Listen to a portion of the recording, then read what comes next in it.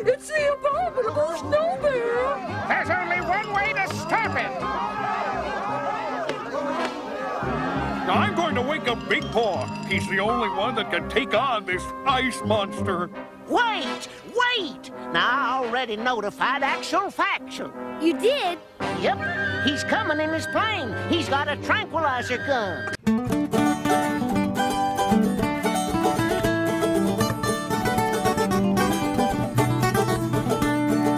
Welcome back to Deep in Bear Country, a Berenstain Bearcast. I'm your host, Phil Gonzalez, and this week, welcome to my studio. Welcome to my wonderful home. As you can see, if you're looking, you'll see windows back here. There's a stairwell leading to the upstairs where my 7-year-old is watching Spirit, the horse cartoon. To this side, nothing. I changed the camera position so that you can't actually see what's over there anymore. You could while I was setting up, but now you can't. You may be wondering, why am I talking about cameras? It is because this is a live Facebook podcast. I am live casting this on Facebook, which I haven't done in a month or so, because I am covering a book, A, by myself, and B, that is weird and has topics and discussions that I have never covered in this entire podcast. And what I want you to think about while you're listening to this, if you're listening to it at home in the car, I want you to think about bear country and religion. Now, you may be saying, Phil, we've discussed bear country and religion. We've discussed Berenstain Bear books that incorporate Judeo-Christian values. Haven't we discussed Berenstain Bears and religion? And in a way we have, but what we were talking about back in those books, and by those books, I mean usually the Cub Club books that were adapted into religious books after the fact, is we were discussing a sort of form of religion that, in my opinion, isn't intrinsic to bear country. Or we were looking at a variation on modern, I hesitate to use the word American, but American Christianity, kind of overlaid onto the world of bear country. We were seeing religion as a prop, or religion as a, I don't want to say as a way to sell books, but as a way to sell books. It's a religion that didn't really reflect what was going on in bear country, or the experiences of the bears, or the history of the bears, or the culture of the bears.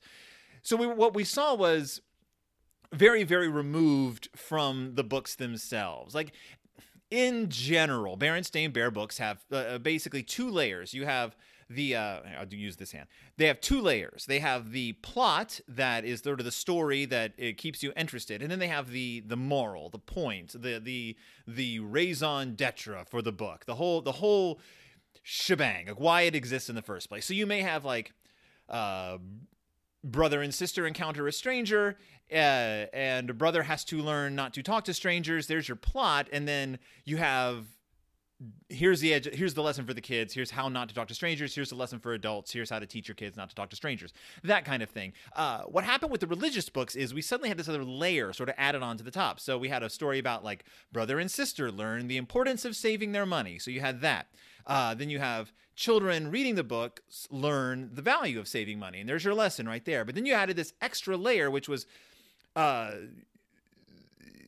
you learn how that also makes God happy, which was kind of the gist of the Berenstain Bears piggy bank blessings, where you had a pre-existing story and then they added another, like, just sort of skin on top of it. And while that may or may not be effective to the reader at home, that wasn't very satisfying as far as me being a reader of the Berenstain Bears, exploring their culture and the way they interact with the world. It didn't seem true to the Bears' experience, if that makes any sense. It didn't seem like something that grew organically out of bear country. And so in my mind, I was always like, what is religion really like in bear country?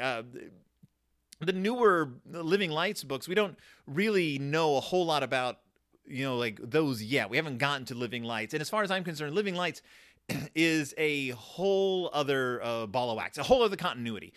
Once we get to Living Lights, once we get to the religious books, we're going to be talking about a whole other storyline that branches off. It's just they got hit by the religious bug and everything changed after that. The chapter books are very much their own thing, and as far as I'm concerned, the chapter books are the truest form of bear, as our listener Jerry says, culture that we will have ever and probably will ever experience in the world of bear country. We're never probably going to hit anything this bizarrely complex. And so reading through the Berenstain Bears book this week, which is 1997's The Berenstain Bears Scouts and the Ice Monster, which, spoiler alert, does actually have an ice monster.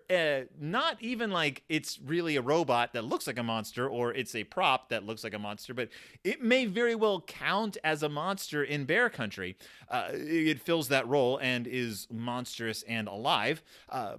This book touches on subjects that are weird and unnerving and speak volumes about the history of Bear Country and the way it developed sociologically and biologically, and I'm very excited to talk about it. So the Berenstain Bears and the Ice Monster. Just in a nutshell, what the book is about is it is Winter Carnival in Bear Country. Winter is arriving. Apparently, Bear Country has a huge ice festival every year, not unlike the St. Paul Winter Carnival that we have over in St. Paul, Minnesota. I'm in Minnesota, the Twin Cities. And we have this huge winter festival every year where they build an ice castle and they do ice sculptures, and you can... Is it in St. Paul? Now that I think about it, I've never been. No, it's far away, isn't it? In some other place? Edit that. Forget it. I don't care. But we do have this big ice festival, big snow festival, big winter celebration. And Papa, for some reason, has been made the Grand Marshal of the winter festival. There's no explanation given, but he's made the Grand Marshal. He's in charge of everything, apparently. And for some reason, they don't. Alana says, yes, St. Paul. I was right. The Winter Carnival is in St. Paul. I've only lived here since 1998. So Papa's made the Grand Marshal of the Winter Festival, and that doesn't actually come into play at all. I'll let you know a little secret right now. Based on a Saturday morning cartoon episode, came into play a little bit more in that one. They kind of brush over it in this. Okay, Winter Carnival. The Bear Scouts have one job to do, and that is take a stuffed bear up Mount Grizzly to Big Paw, our friend Big Paw. He's the giant, probably 30-foot tall bear who's the missing link. He's sort of the megafauna of Bear Country. He's sort of the Bigfoot of Bear Country. He is Actual Factual has basically said he represents some place where the evolution of bears branched off and Big Paw was left behind. He is apparently immortal. He cannot die. He has no friends like him. There is no other bear like him in all of Bear Country. He is lonely. He lives atop Mount Grizzly, and they visit him every once in a while. And apparently, before he goes into, well, we'll get to that. But the bears are bringing the scouts. That's Lizzie, Freddie, sister, and brother. The scouts are bringing him a stuffed bear. It's his hibernation gift. So Big Paw is going into hibernation. Now, as we all know, as you're probably all furiously typing into your little phones right now, bears don't actually hibernate. They go into what is called torpor, which is kind of like pseudo, like I'm just really tired and I'm just going to hang out and be like tired and sleep a lot, but I'm not really hibernating. I am not completely unconscious for all of winter. It's torpor, and it's a thing that bears do. Let's assume, though, that this is something that either the bears don't understand about their own biology because they refer to it as hibernation, or it is something culturally called hibernation. I want to talk to you about cultural. Nicholas just joined the stream. Hello, Nicholas. It's wonderful to have you in the stream. I want to talk to you about cultural signifiers in Bear Country. Biologically speaking, the bears once upon a time went into torpor during the winter. This is something that they actually state in this book. Hundreds, thousands, tens of thousands of years ago, the bears that we know, their ancestors went into torpor every winter. Now, over the years, this is something they understand about themselves biologically, something they no longer do, something that evolved past. It is something that no longer they even feel an inkling towards needing to do when winter comes. They simply celebrate what they once did. They have a winter celebration called the Winter Carnival. Now, I'm going to put forward that they understand that what they do in the winter, or did in the winter once upon a time, is not literally hibernation, but that over the years, they have culturally come to call it hibernation. This is a non-biological term. It is a sociologically specific cultural term that has to do more with the recognition of the impact of their torpor than it is to what actually occurs within their bodies, or once occurred within their bodies at this time. Either that, or they believe they actually did hibernate, because the only proof they would have, biologically speaking, well, not even biologically speaking, the only proof they would have would be sociological. Our version of interpreting the sort of the symbols left behind by our ancestors. The paintings on cave walls, the detritus left behind by our early ancestors. So all they know is what little clues they had, and they observe other animals going into what is literally hibernation and probably assumed, okay, once upon a time, bears went into hibernation. There being no wild bears in our world to speak of. So the bears, as far as they're concerned, what Big Paw is doing is hibernating. This is a long way of saying it makes sense that they would refer to torpor as hibernation. Again, Big Paw being the only example of his kind of bear left in bear country. He's very alone. He's very sad most of the time. He's very ignored, except when bad things happen in relation to Big Paw. So they're bringing him this stuffed bear. They bring it to him. He says, thank you. He's preparing his hibernation nest. Okay, that's that. Now, the big thing, the thing that caught my attention when I first started reading this book is there is a character who shows up in the second chapter. He's handing out business cards to people who are setting up for the winter carnival. And his name, according to his business card, is, get this, capital I period, capital M period, Weird. His name is I Am Weird, which is a little on the nose as far as like bear country is concerned. I Am Weird, and his whole thing, he is a hermit, apparently, some sort of shaggy transient character. We've never met him. Again, he is in bedraggled clothing. He is in like his pants are cut off. He's wearing a dirty hat. He has a scraggly beard, and he's handing out these cards, and what they say is, repent or prepare to meet your doom. He goes on and on about doom, and we find out from Gramps that I Am Weird is what is known in bear country. This is something that I have never, again, no hint that this is a thing. He is what is known as a hibernationist. Hibernationists are bears who believe that the bears in Bear Town and Bear Country and Bear World have separated themselves, have gone too far from nature. He's some kind of nature person. He believes that the only true way to live is to embrace what used to be their biological impulses and hibernate in the winter. Now, he doesn't just believe that this is something that is biologically necessary. He seems to believe that this is something that they need to do, or else some sort of doom, and he says this, doom will befall bear country. He goes around preaching doom. He goes around preaching that the end of civilization, like literally the end of civilization, is going to occur this winter if the bears do not repent, his words, not mine, repent and embrace hibernation along with apparently all the other hibernationists. This is not a huge part of the plot, but is it a huge part of the theme? And I Am Weird pops up periodically, gets warned off by the police for disrupting the building of the Winter Carnival, warning people, writing terrifying letters in the snow saying, repent, repent, your doom is at hand, your doom is at hand. Meanwhile, wait, it gets nuttier, Nicholas. It gets nuttier. Meanwhile, the Big Paw is getting ready to sleep, and our good friend Raffish Ralph, or Ralph Ripoff as he is in the books, has left a message for the Cubs. Now here's where things get really weird. Okay, so they bring him his stuff. Now on the way down from Mount Grizzly, I'm gonna read this out loud because the way this is phrased is telling. Okay, it was snowing steadily now. The snowshoe prints they had made on their way were already snowed under. The 3 sentinels stood just ahead. They were 3 huge boulders that were said to guard Mount Grizzly. They were the only things in sight that weren't completely snow-covered. As the scouts shussed forward in the silent snow, they felt as if they were the only living beings on a strange planet where no one had gone before. But as they approached the first sentinel, it became clear that someone had gone there before. And what happens is they discover that there's a message written on each sentinel. So there's 3. It's kind of like a Burma Shave ad, like a message, a message, a message. But I want to go back to these sentinels.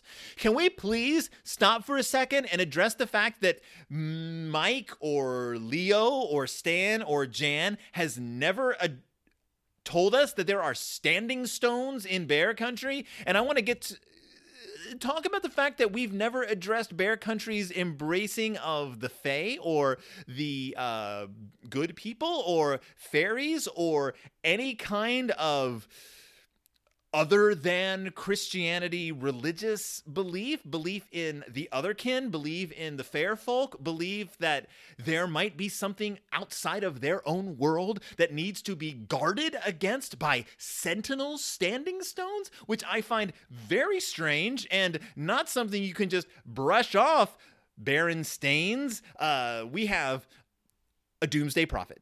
We have hibernationist. And now we have standing stones. This is Arthur Machen level fiction. This is standing stone. Okay, so the idea is that standing stones would be there because they were placed there by an ancient people. Now, according to the Berenstain Bears Go to Camp, we know that Bear Country has ancient civilizations. We know that Bear Country has its version of indigenous Americans, of what it's kind of like their native population.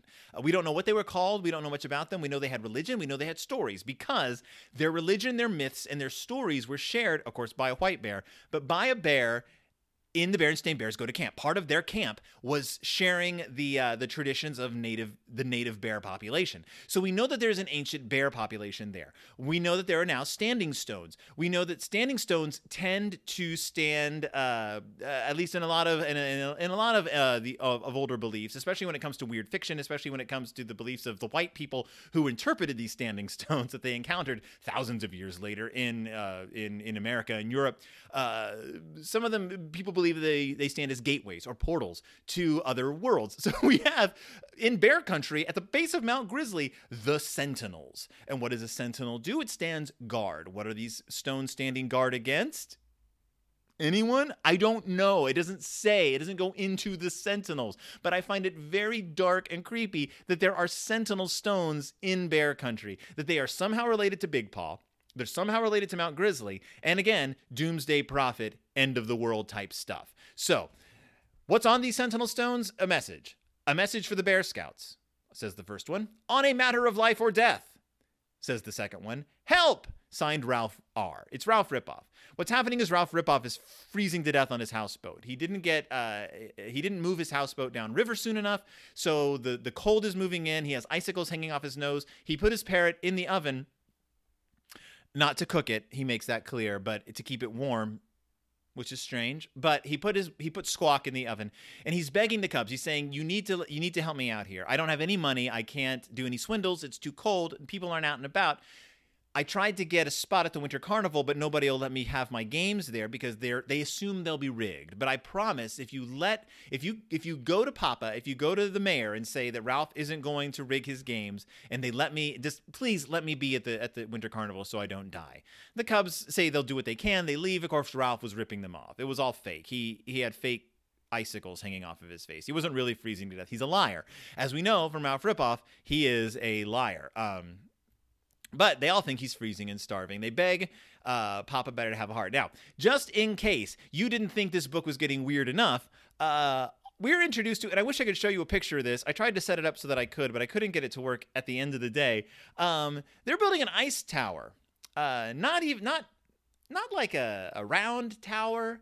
We're building a Babel-esque tower. It is made entirely of square ice cubes. They don't say what it's for either. It's just, oh yeah, we're building a giant ice tower up. I don't know, presumably to climb, to reach heaven. I don't know. It's extremely biblical. It doesn't go into a whole lot about it. It just says, Squire Grizzly brought one of his construction crews in to cut the blocks of ice from the frozen lake and another to build the tower. It was exciting watching the ice tower climb into the sky. It's supposed to be 30 stories tall. 30 stories. They're building a 300-foot tower in the middle of Bear Country in recognition of the Winter Carnival. Doomsday Prophet. Sentinel stones, gateway to another world. giant living in the mountains, end of the world. Okay, so we have all this stuff adding up. But what's the actual plot here? I don't know. It's not adding up to much of anything. Okay, so the Doomsday Prophet comes back. He writes this huge thing in the mountain, says, repent or prepare to meet your doom.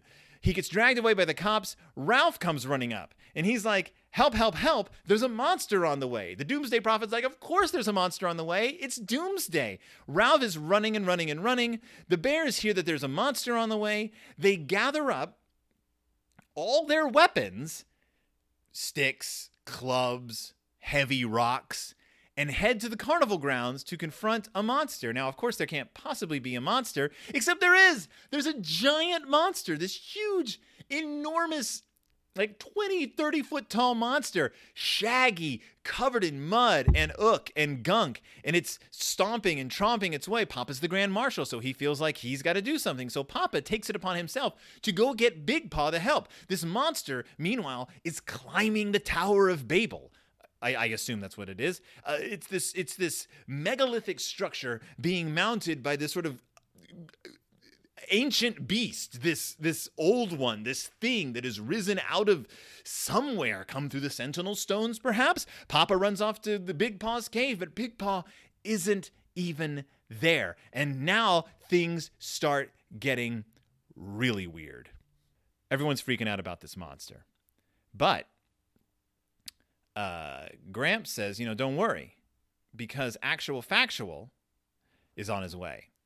And Fred says, this is a perfect chance for Actual Factual to try out his latest invention. It's a biplane with a wing-mounted tranquilizer machine gun rigged to shoot through the propeller. Why was Actual Factual building a biplane with a wing-mounted tranquilizer machine gun so he could shoot through the propeller, unless he thought maybe there was going to be something he needed to shoot a tranquilizer machine gun at through the propeller? So, giant monster shows up. Bridge to heaven. Doomsday Prophet.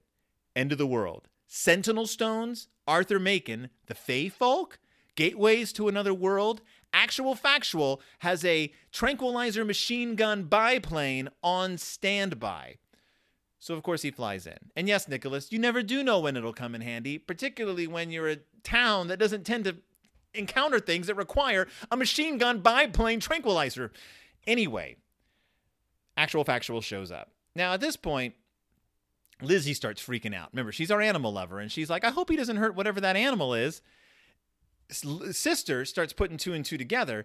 Actual Factual swoops down to shoot the monster that's climbing up the tower. He misses, but he does clip the monster, and they see a flash of red, which we're led as readers to believe is a flash of blood. It's not, but for a second you're like, my gosh, did they just lacerate a monster in the bear country with a biplane mounted with a machine gun? The whole thing starts getting out of hand.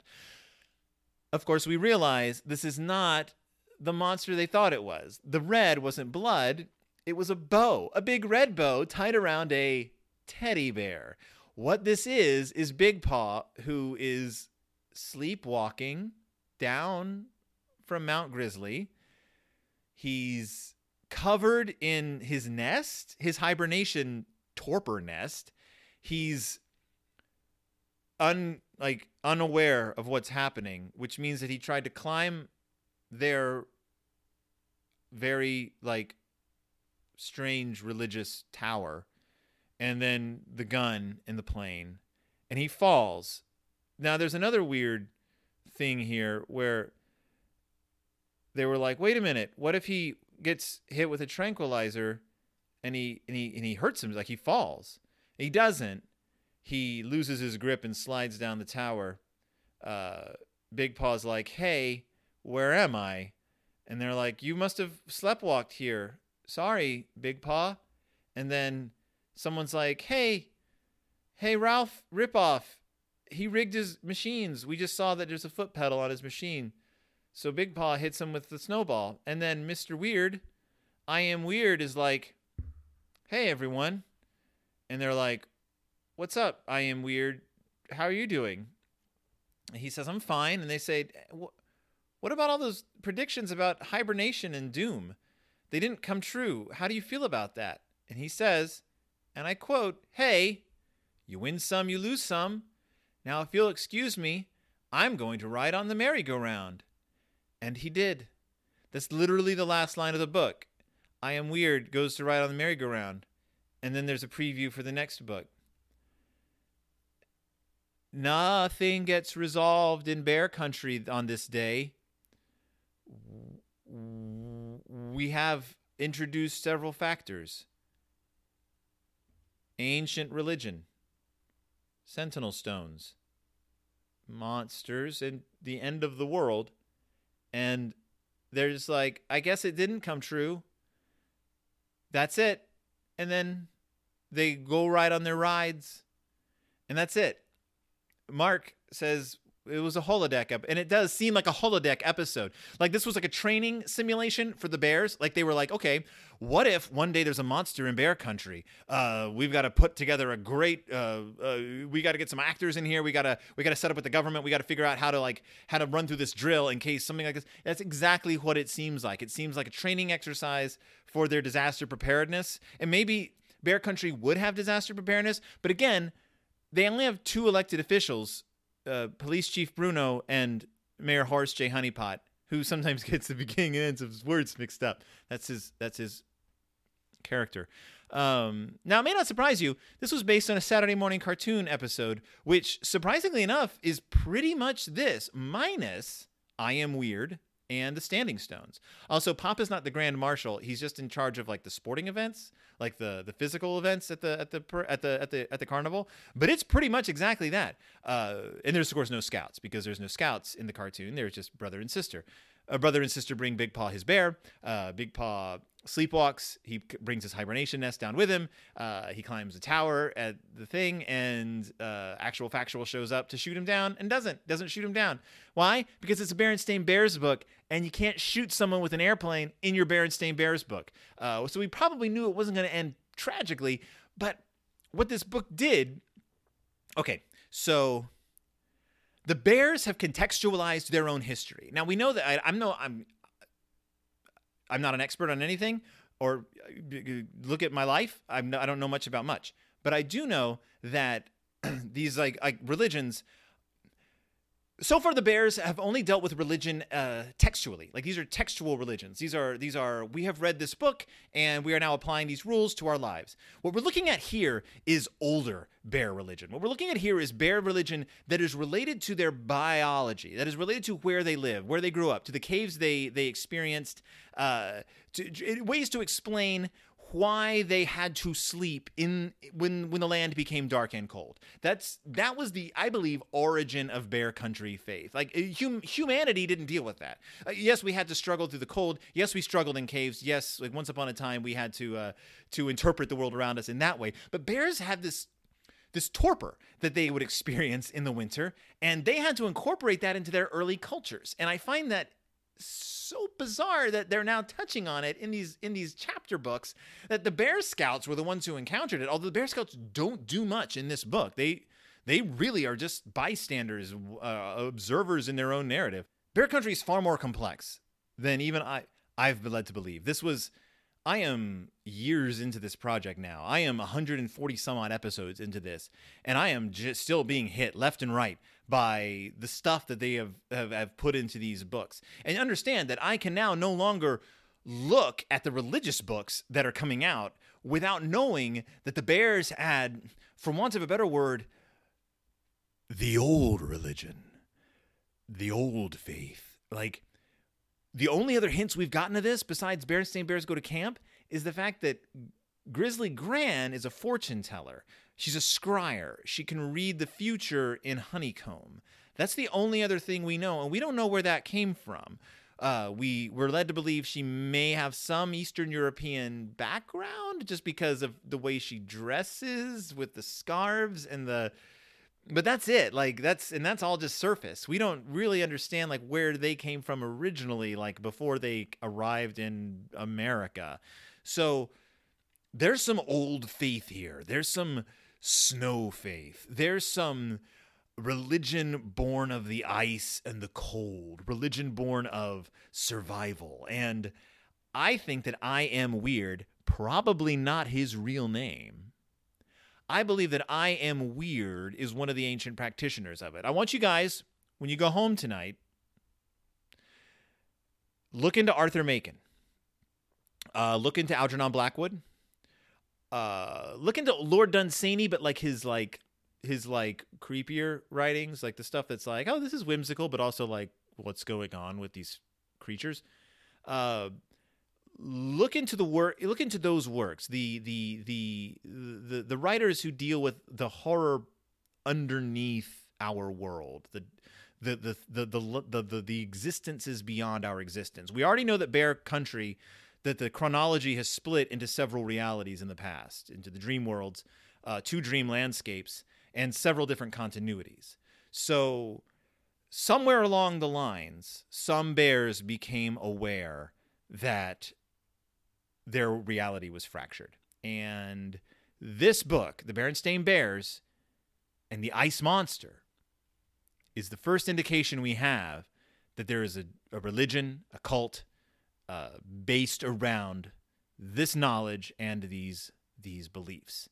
And that's it. It doesn't go any further than that. It's available as an ebook. You can buy it. You can go on to your favorite ebook supplier and pick up Berenstain Bears and the Ice Monster. Just go on to wherever you get ebooks from. Just order it. It's not expensive, and it's weird and worth a look.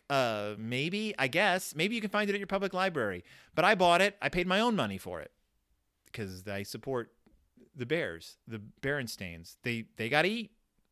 Mike's got to eat. So does Leo. And pay his friends. So that's it. Casey says, fractured realities?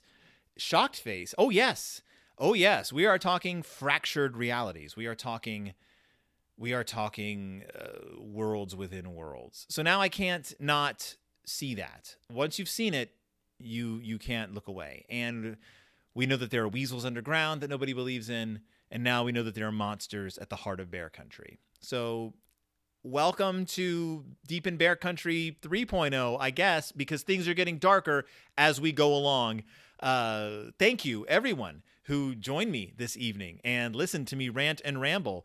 This book was phenomenal in weird ways. It's not a great story. It doesn't really go anywhere, but it raises questions, and that's really all I'm concerned about, is the books that dared explore the world of Bear Country. If you have any insights, let me know. I'm at berenstainbearcast@gmail.com. You can find me at berenstainbearcast.wordpress.com. You can find me on Twitter. I am at bstainbearcast. You can go to my Patreon page, patreon.com/Deep in Bear Country, if you want to throw a couple bucks my way. I'd really appreciate it. I have 2 other podcasts I do. I do It's Del Toro Time with my teenager Ollie, where we discussed the movies of Guillermo del Toro, as well as the movies of his influences. We just, I believe this week we have I Walked with a Zombie coming out. So check that one out. We'll be doing more movies in the future. And check out Click It Cast, a Beverly Cleary podcast that I do with my co-host, John McCoy, the wonderful, beautiful John McCoy. He's an amazing man. He gives so much, and we all love him. So check those out. Click It Cast and It's Del Toro Time. Thank you all so much for paying attention to me. It warms my heart. Welcome to my home. I got to go get my kid off Netflix now and make sure she gets to bed on time. All right. Well, thank you all so much, and I'll see you all next time, deep in Bear Country.